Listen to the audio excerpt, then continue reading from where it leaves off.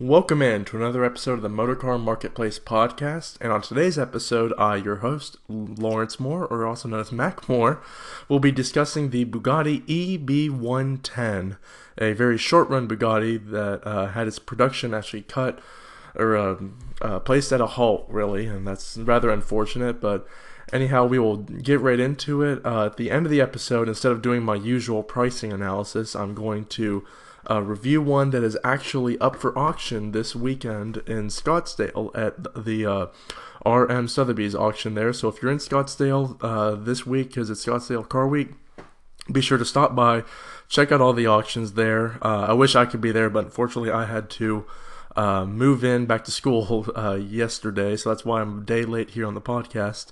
But anyhow, we'll just jump right into the show and talk about the Bugatti EB110, which had a 3.5 liter V12 quad turbo. Not a twin turbo, but a quad turbo engine. So this is a very lunatic, mechanically driven car. Just the engineer's wet dream, really. Just they were given whatever they wanted to do with it. Has 550 horsepower for the base or GT model, which is it's known as.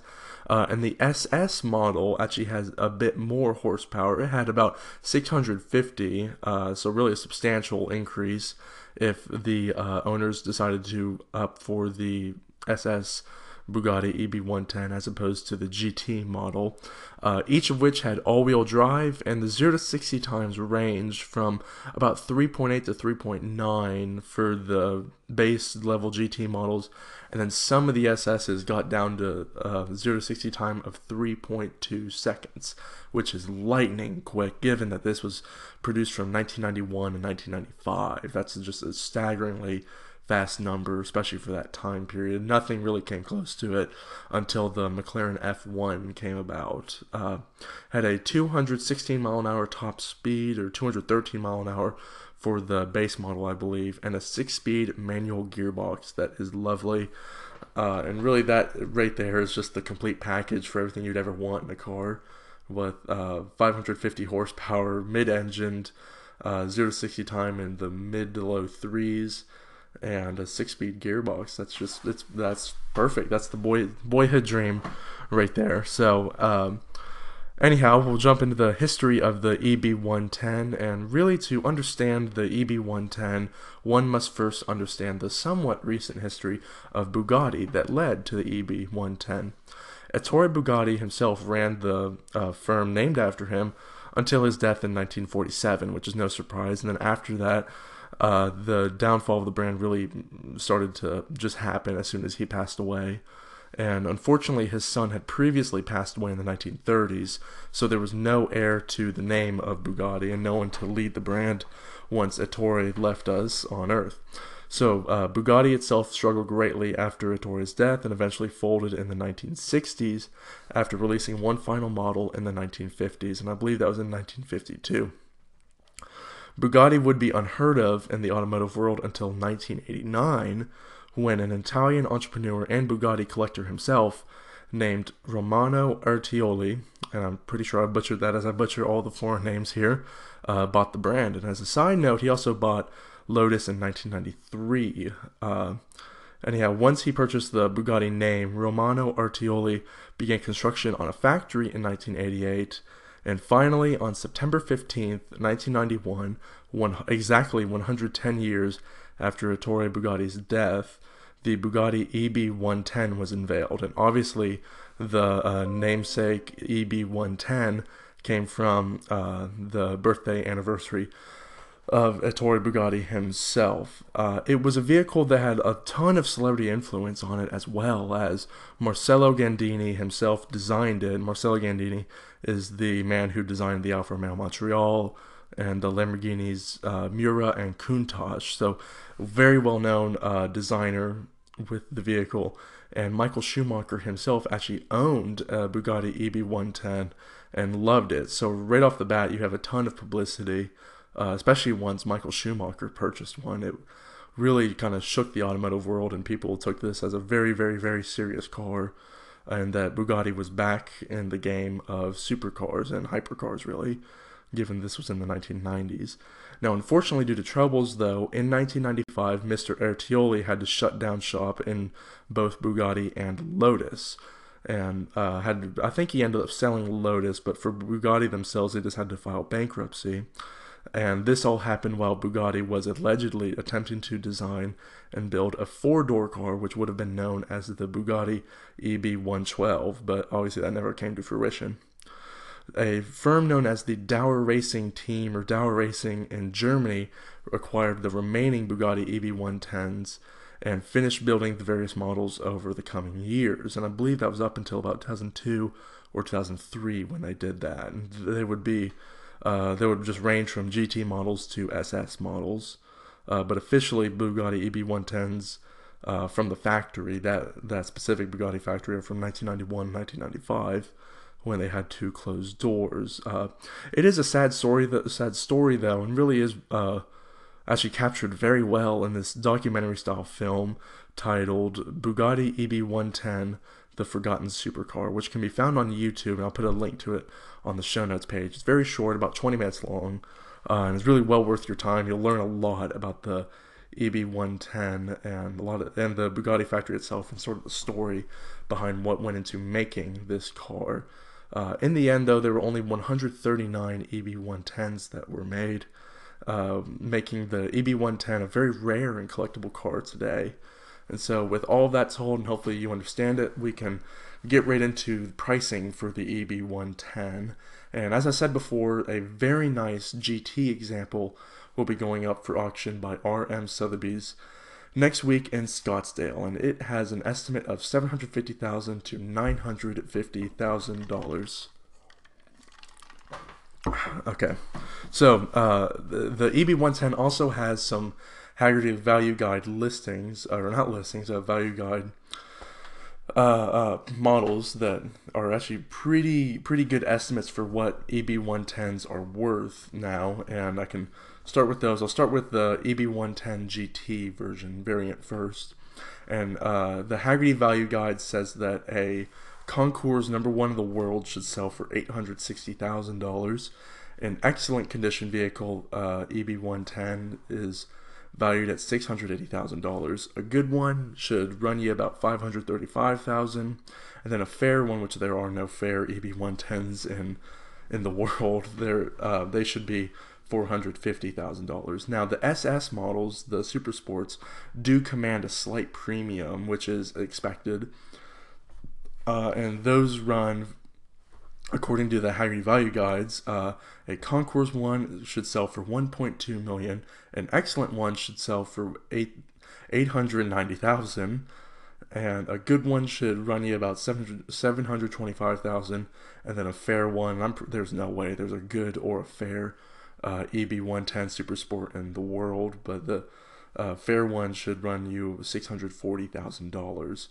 And to give you an idea of what these EB110s are actually asking for nowadays, there are two really good examples for sale, and actually both have asking prices on them as well. So I'll talk about those now. There's one of which is a 2000 EB110 GT that's for sale by SPS Automotive Performance, and this one is a lot like the McLaren F1 that I did on the first episode. That was a time capsule with 149 miles. Well, this EB110 actually just has 148 miles on the odometer, so very well kept, well cared for vehicle. And the Bugatti itself, as I said before, is located at SPS Automotive Performance, and they're a dealership out in Germany with an asking price of 860,000 euros. So on the Hagerty Value Guide, it says #1 in the world should be $860,000, but the one that is listed for sale here at SPS Automotive Performance with 148 miles, I mean, clearly this is a #1 in the world. This is probably the lowest mileage EB110 in the world that's not kept in a museum, is asking 860,000 euros. And that translates to just under $1,050,000. So clearly this is above what the Hagerty Value Guide listed at. And I think that's actually a kind of a fair price for it.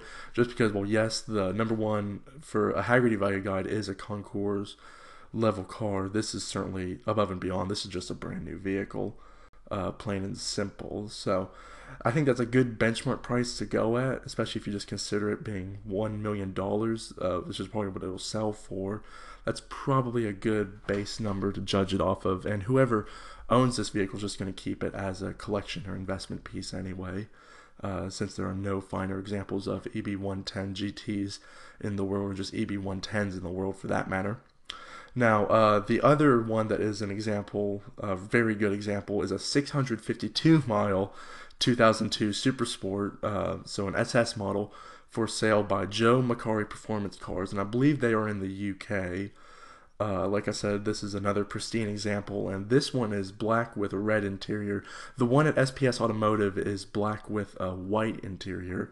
I don't believe I mentioned that, but yes, the one at Joe Macari Performance, the SS variant, is black with red interior. It's just a very fitting SS color combination, in my opinion. This grossly low mileage SS is in the UK, and with an asking price of 895,950 Great British pounds, which translates to $1,225,000.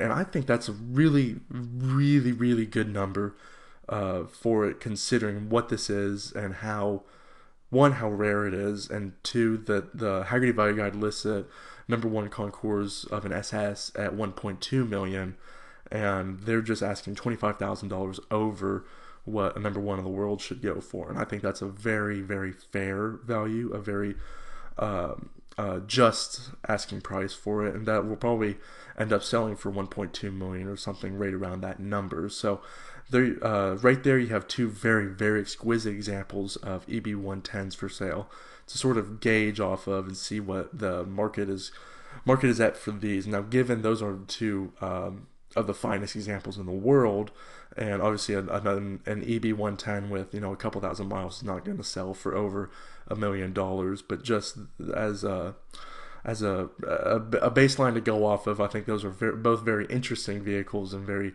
good ones to look at. Now, I also looked at a couple of the auctions recently. I found the last 4 that sold at auction, and I'm not so sure if these are the very last 4 that sold at auction, but I did find 4 that sold at auction recently, is a more appropriate way for me to phrase that. But the one of them that I saw sold at an RM Sotheby's auction, and it was a 1994 GT model that sold in 2016 with a hammer price of $751,000. Unfortunately, I don't have the mileage for that. That was a mistake on my part. But anyhow, we'll move on. Just so that gives you an idea of what that one sold for, and that's actually fairly recent. Another one, an RM Sotheby's auction in Arizona. It was a GT, 1993 GT model, sold in 2015, or it didn't sell. I'm sorry, it actually did not sell, but it had an estimate of $575,000 to $775,000 in 2015. In 2014, the RM Sotheby's auction in Monaco had one that sold, and it was a 1993 GT with just under 15,000 miles, which is a very high mileage one. That's a lot of miles for an EB110, basically, and that one sold for $380,800. And then most recently, or most noticeably, on June 4th, 2017, at a Bonhams auction, a 1993 GT that had just over 9,600 miles sold with a price of $605,000. So those are, or at least that is the most recent one, at $605,000 for one that's just over 9,600 miles. I think that's a very good spot to gauge what this upcoming auction is going to bring in for the EB110. And now the example in question is a very, very, very fine example. It's a 1993 model that has just 2,821 miles on it and is an original owner car. So both of those, because of both of those, they should constitute a good premium for this EV110. It's obviously kept in immaculate condition, especially since it's it's an original owner vehicle. So my overall prediction for this vehicle will be that it garners about $750 to $800,000, maybe $850,000, but if it's anything above 850,000, I think that's a big indication that these EV110s are going to continue going up in value. And I certainly do think this is a blue chip car. But if the hammer price is above $850,000 or $900,000, and this is a vehicle that people need to start looking at seriously as a collector and possibly as an investment for the future. But my fair prediction is really more so, since it's estimated 750 to 950,000. I really do think it's going to be at about 800,000. I could be wrong. It could go for 600,000, or it could go for $1 million. But that's sort of the fun with this. And so my estimate, we'll see how I do, is that this one will garner $800,000. And with all that said, that's going to sort of wrap up this episode. My $800,000 estimate. Hopefully it stands true. I believe the auction is next Friday or Saturday, and once that comes out, I'll be sure to post on the Motorcar Marketplace website what its final hammer price is. And in addition to all this Scottsdale Car Week hype, I'm going to post on the Motorcar Marketplace website the top 15 vehicles that I've sort of numbered down and believe will be head turners at the auctions next week, which namely the biggest one that's a head turner right now is actually the Adolf Hitler Mercedes 700K, which will be going up at auction this upcoming week. So that's all very exciting news. I can't wait to see what sells high, what sells low, what doesn't sell. Lots of different interesting things. There's a couple of real unique 911s. Some very good Ferraris for sale, a couple Lamborghinis, I believe one or two of those, one or two unique ones at least. But anyhow, with all that said, keep an eye out on the Motorcar Marketplace website for the Scottsdale Car Week auctions preview, and also keep an eye out for the Craigslist feature finds. And if you want your feature find to be on, or your listing to be on the Motorcar Marketplace Craigslist feature find, then please reach out to me. You can do so through the Motorcar Marketplace website, through the Contact Us form, or you could also just go ahead and contact me, myself, Lawrence Moore, or Mac Moore, as I'm more commonly referred to by my friends. On social media, I'm known as @LawMacMoore. That's LAWMACMOORE.